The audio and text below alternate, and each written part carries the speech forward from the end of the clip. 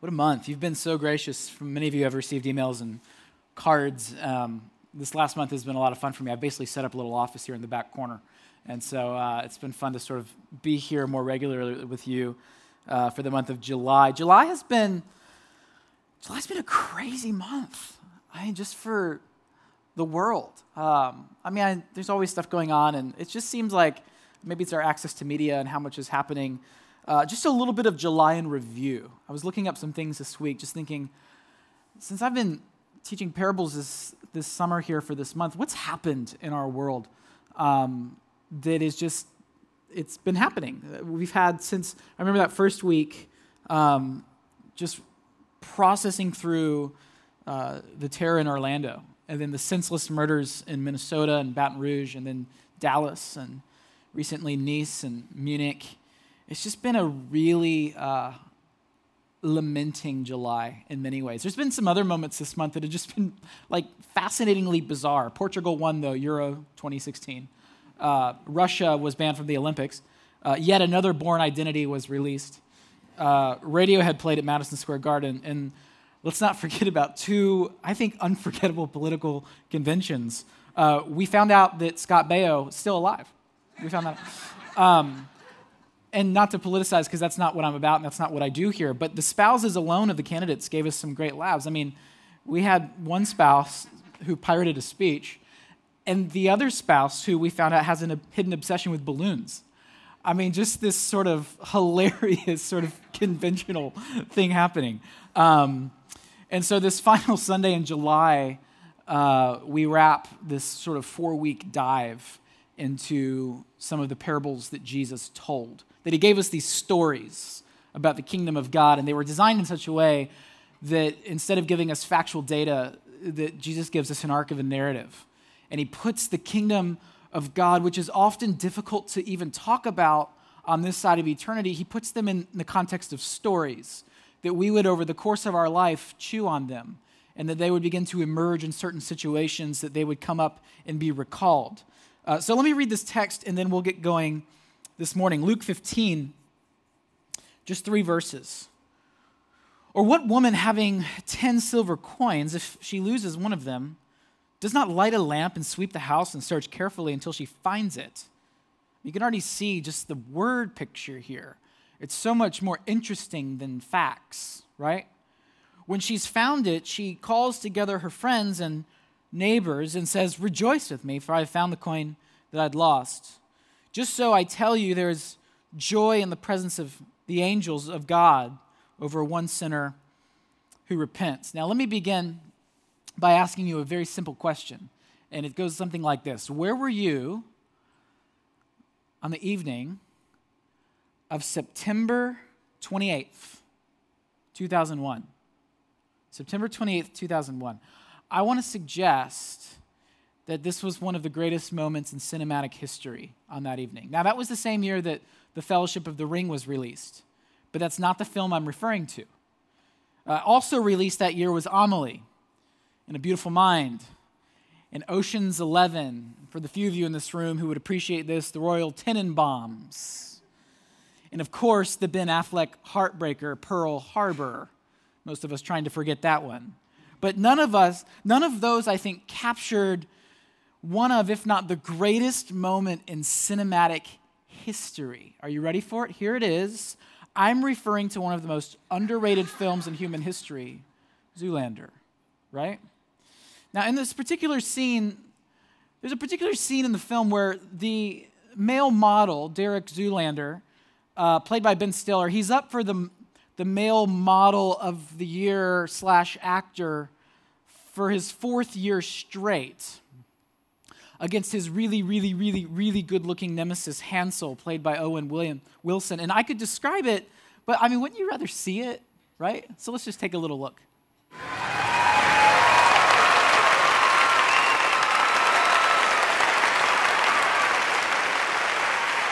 And the award goes to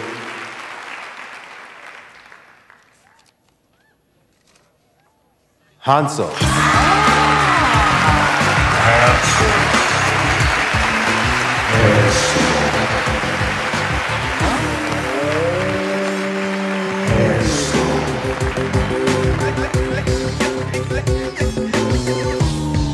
Thank you, Lenny. Wow. You know, a lot of people said winning this award 4 years in a row couldn't happen. Well, I guess I showed... Just this incredible moment, and maybe I embellished a little bit. Maybe this isn't the greatest moment in cinematic history. Maybe that's debatable. But I think it suffices to serve the point. Derek, in this scene, is so self-directed, so self-interested, that he fails to hear what's really being said.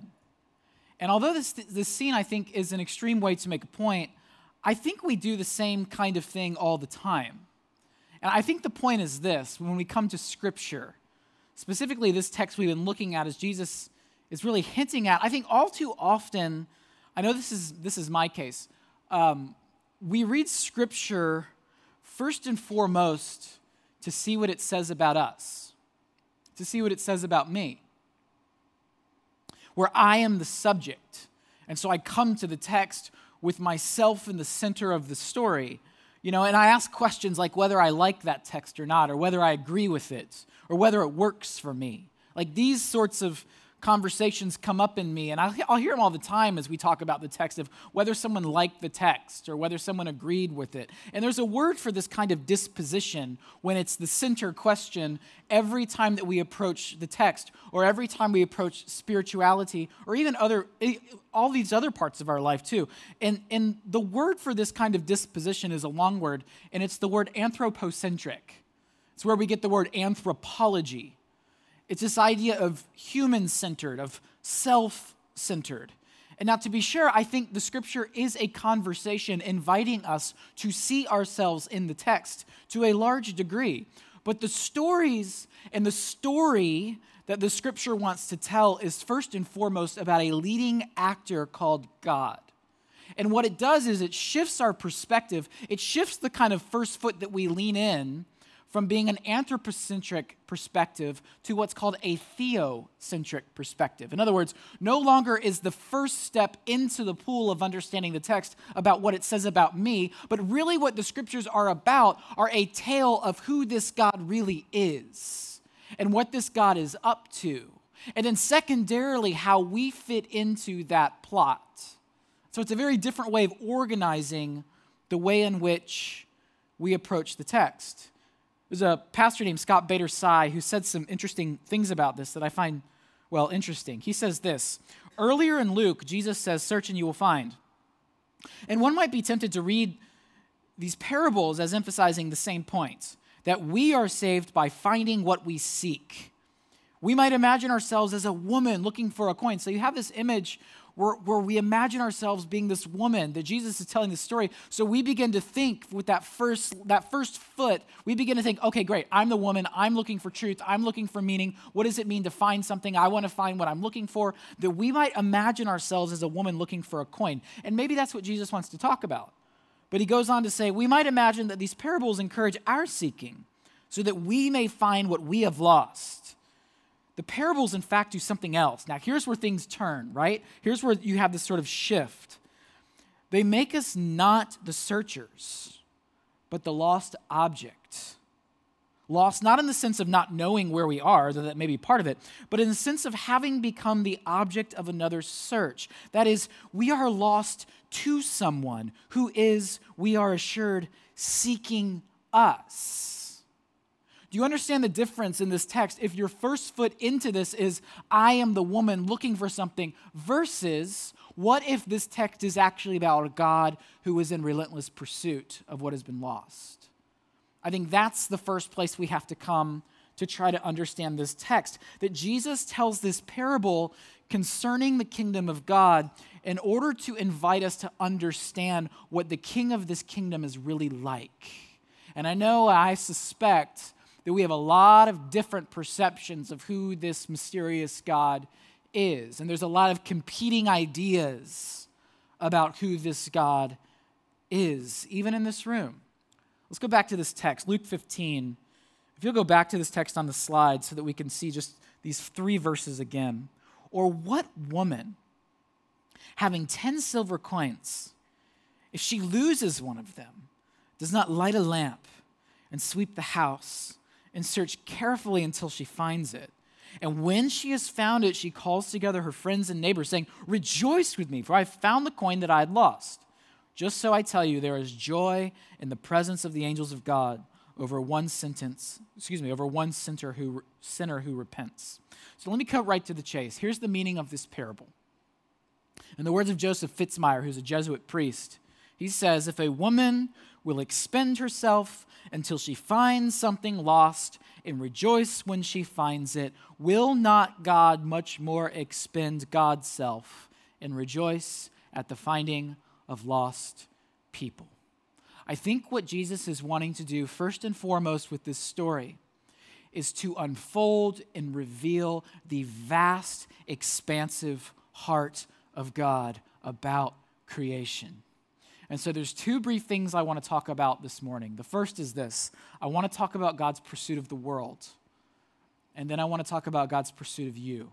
And that's how I want to close these 4 weeks of digging into these parables. Another way to say it, I think, is I want to talk about God's relentless pursuit of our outer world, of this sort of world that we have all these sorts of opinions about.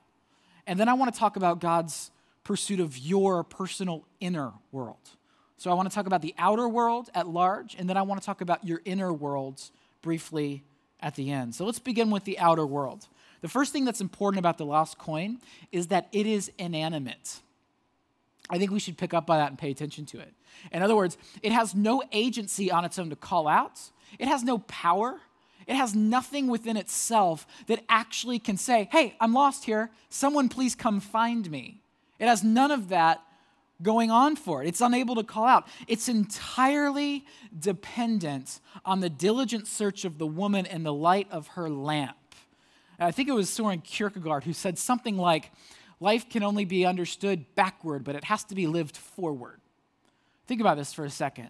When I think about my story, and when I think about this parable of God searching and trying to find me, and me being lost and not even knowing it, when I look backward at my own story coming to faith and waking up to God, when I think about that, I've understood it differently than I used to. Now that I have some distance from it, it's been, 15, 16 years now since I feel like I began to wake up to reality. I think what I would say about it is, looking backward, what I can see now is that my faith isn't so much that I found God, which I believed happened at the time. I think more than that, I think it's that I've realized that God found me when I wasn't even looking. I believed in the moment that somehow I was waking up, I was doing it on my own, I was advancing toward God, and all of a sudden I surrendered to God, and I was sort of in control of this moment, and I decided to do that. And I don't think that's wrong necessarily, but I think I've begun to understand just how significantly sort of spiritually dead I was, sort of comatose to reality, living into illusion, thinking that was reality, realizing that I was so far gone in that realm that I wasn't even thinking about God or what it meant to sort of wake up to realities that are true and beautiful and eternal, rather than living for what's fleeting and ephemeral and passing. I think what this parable reminds me of is the God that we've only just begun to pursue turns out to be the same God who's pursued us since we were in the womb, which, by the way, we couldn't call out even then.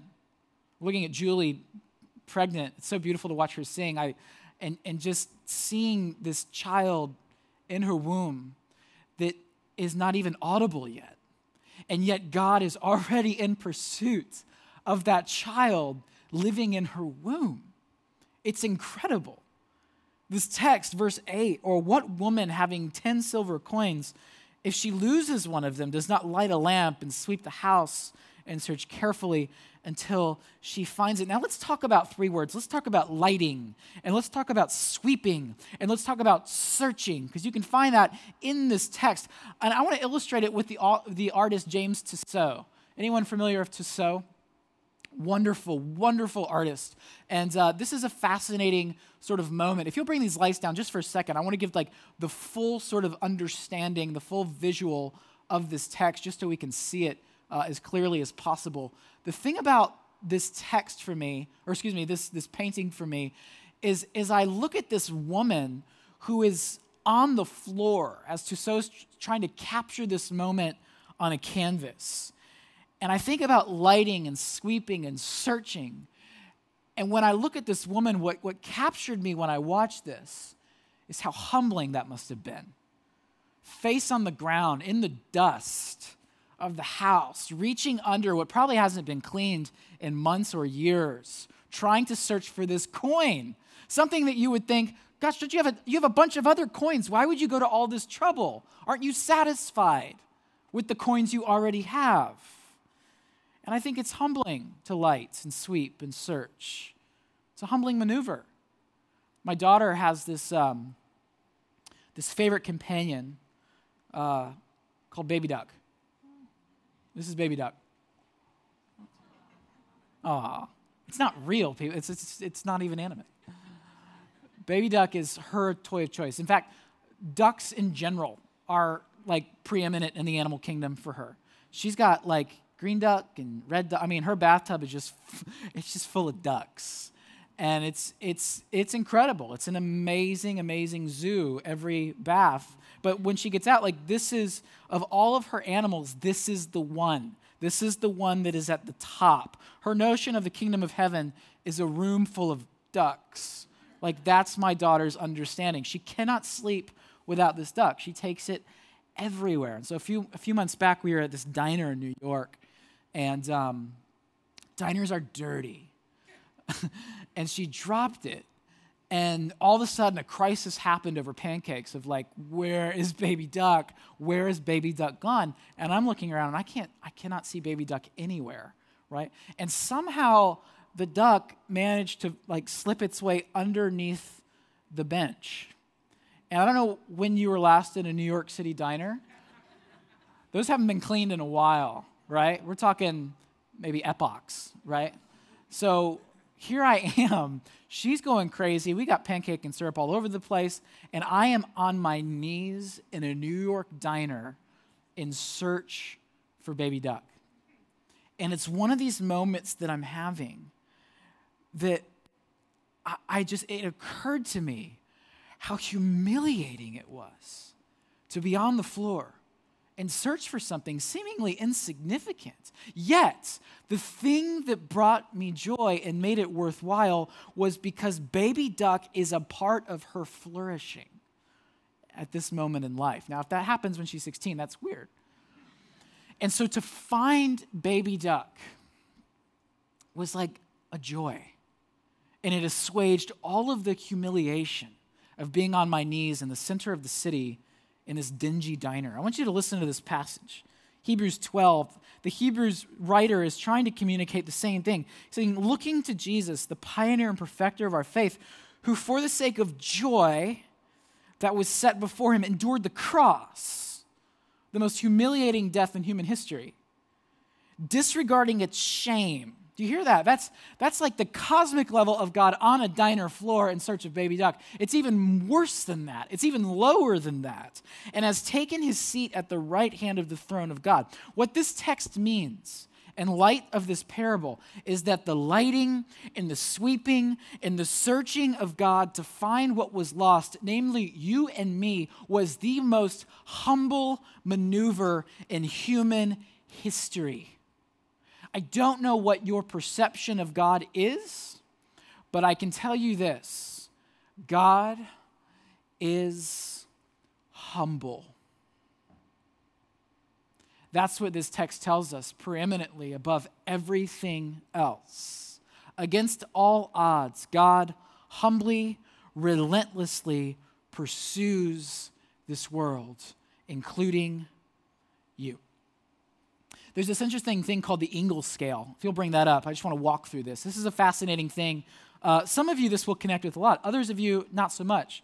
I will say, one of the things I would encourage you to do is perhaps find maybe where you are on this scale And it's not so mutually exclusive that maybe you're only in one place, but I will say this will maybe open some things up. The Ingalls scale has been used to talk about like what creates a plausible pathway to take Jesus seriously, right? Like some of you have said, I take Jesus seriously, I've surrendered to Christ, Christ is Messiah to me. Others of you would say, I'm somewhere on the journey. Others of you would say, I'm nowhere on the journey, I'm actually agnostic or I'm atheist. I don't even think we could ever have that sort of knowledge, even if that were true, but I'm here nonetheless and I'm interested, so I guess let's have this conversation. I want you to imagine, like at the bottom here, you have no awareness of God. Maybe that's where you were at some place in your life, in your journey. Maybe that's where you are now. And then you move to this sort of, maybe you're at a place in your life, maybe you have some awareness of God. That if that's true, I want to know if that's true. Tell me a little bit more, maybe I could take that seriously. And then you kind of have these steps that you move up of contact with Christians, interest in Jesus, investigating Jesus. You grasp the truth about Jesus. Maybe you understand implications of the truth about Jesus. Maybe you're here this morning and you're saying, I don't even know what this Christian thing is all about. Someone just dragged me here, and I'm actually like beginning to be interested in something that forever I didn't take seriously whatsoever. And maybe some of you are at a place of saying, I not only understand the implications of the Christian faith, I actually want to start living into them. I want to start believing that because what was happening in my life before this moment isn't working for me anymore. It's no longer leading me to flourishing. It's actually creating anxiety in my life. And if truth is real and it's available, I'm interested to know what that is. Some of you are at a place of accepting the implications of becoming Christians, which can be vocational suicide, which can be social suicide, which can lead to familial loss, depending on what kind of family you were raised in. All of these sorts of things. Others of you have hit a place where you've actually made a decision to surrender to Jesus, to say, I have no control. I've begun to see that in my own achievement, I cannot actually gain the identity that I thought I could by achieving things. It actually comes through grace, and God loves me, and I need to trust that, and I need to live into that. Others of you are at a place maybe where you're gaining confidence in this decision or experiencing life change, and you're beginning to learn the basics of the faith.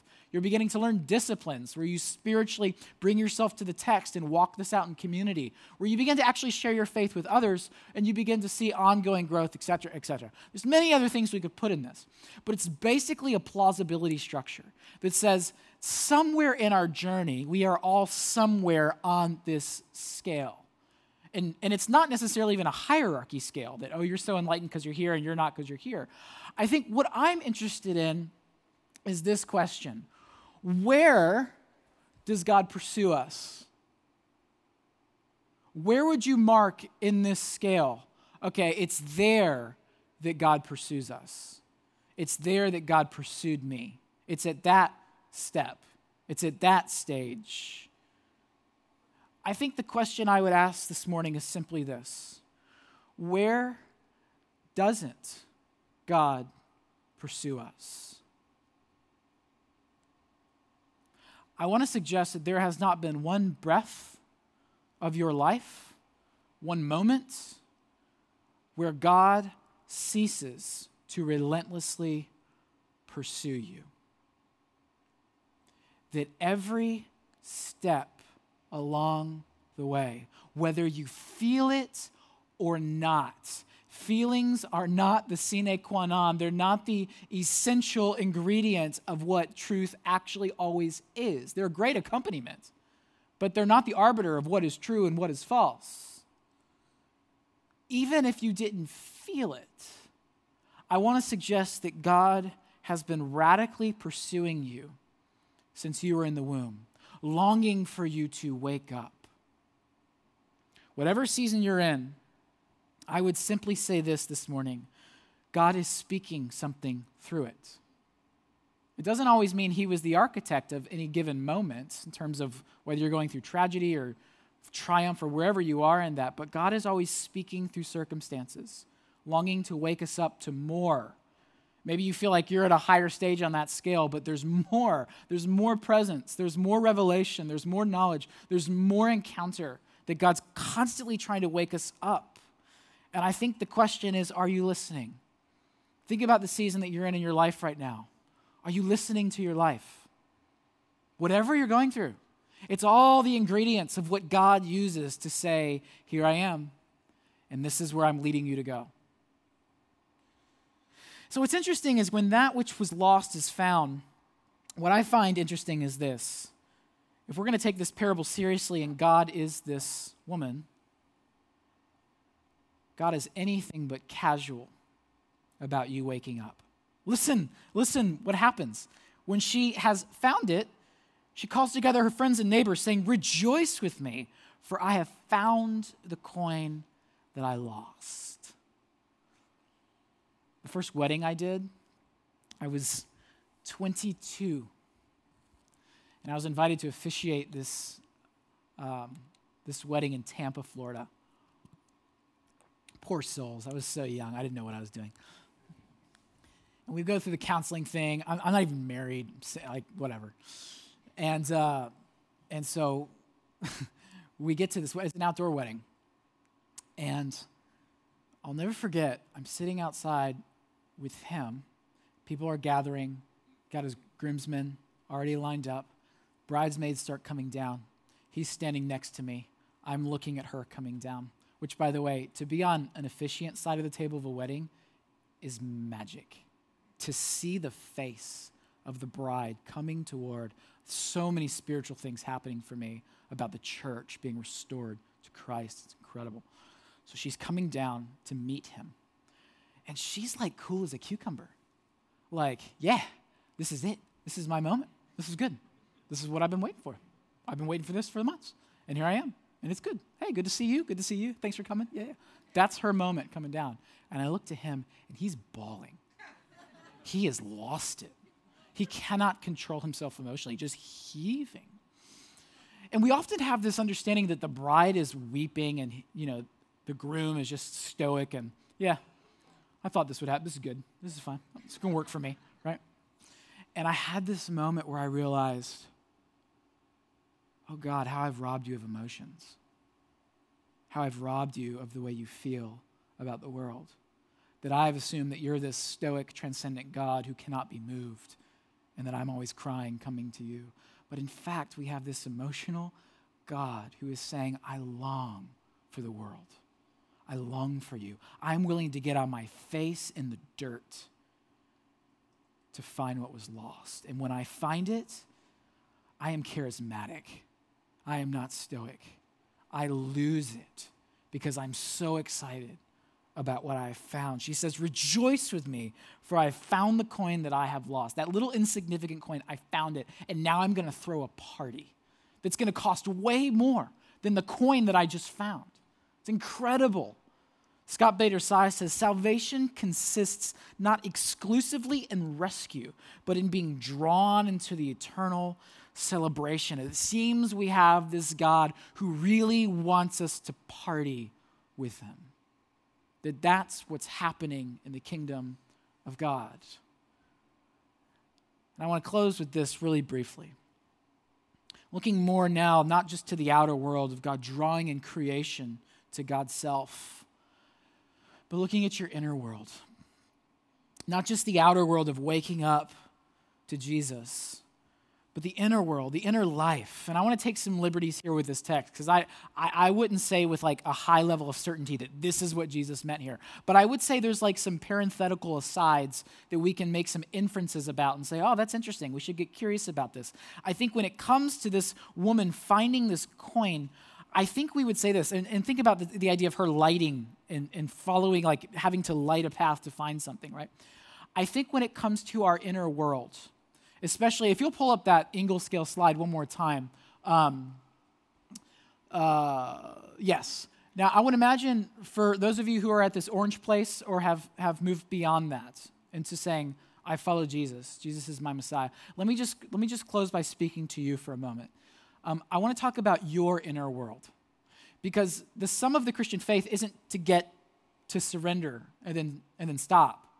It's about moving even beyond that into vibrancy and to moving beyond that into formation into the ways of Jesus. Like that's the fullness of the human experience. And it's paradoxical. You wouldn't sort of reason it out.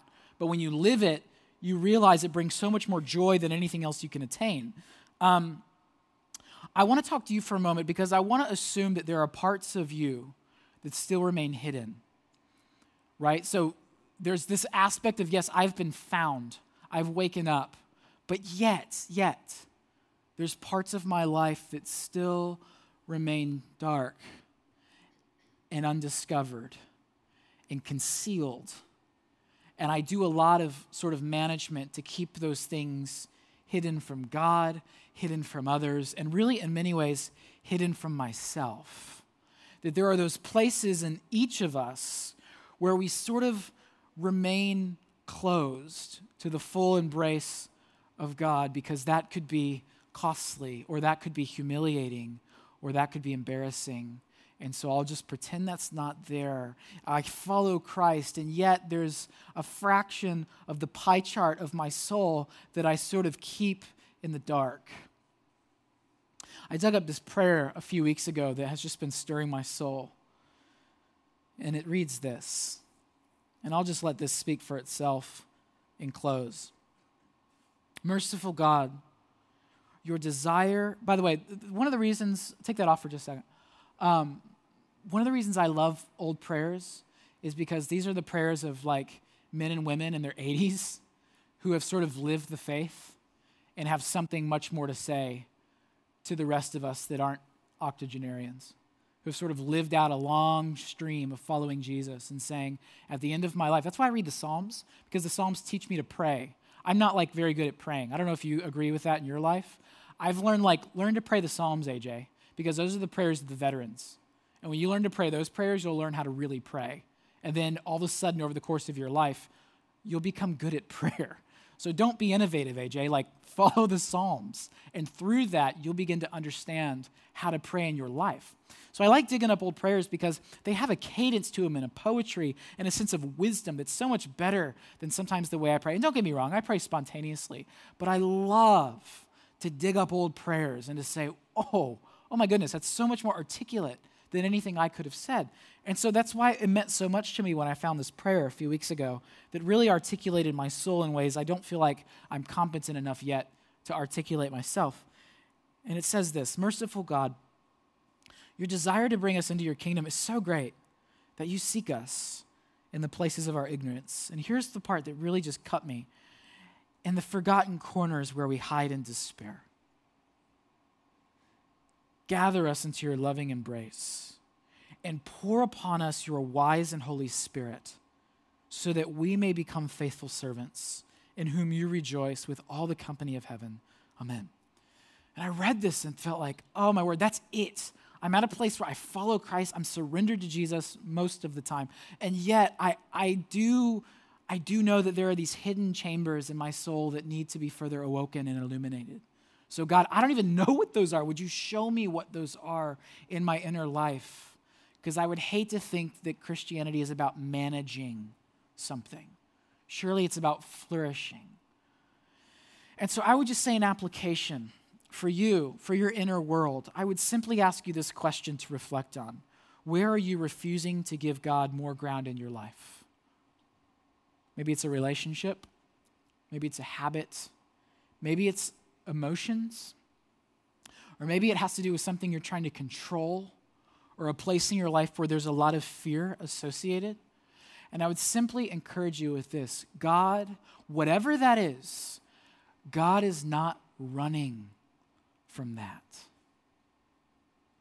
God is actually longing to pursue that in you and to restore whatever it is that you feel like you need to keep concealed. And God wants to meet you in that place. And the second, not the inner world, but let's just close by the outer world. For some of you, you're at this place where you're not yet at a place of making a decision to follow Jesus. And I love Renaissance because it's a place of freedom to explore. But I will say, eventually in your life, you should try to land somewhere. Talked about these tea bags a few weeks ago of just taking your tea bag and going from cup to cup to cup. It leaves a life of dilution. Whatever you believe, at some point you need to find a place where you stand in it and surrender to it and commit to it.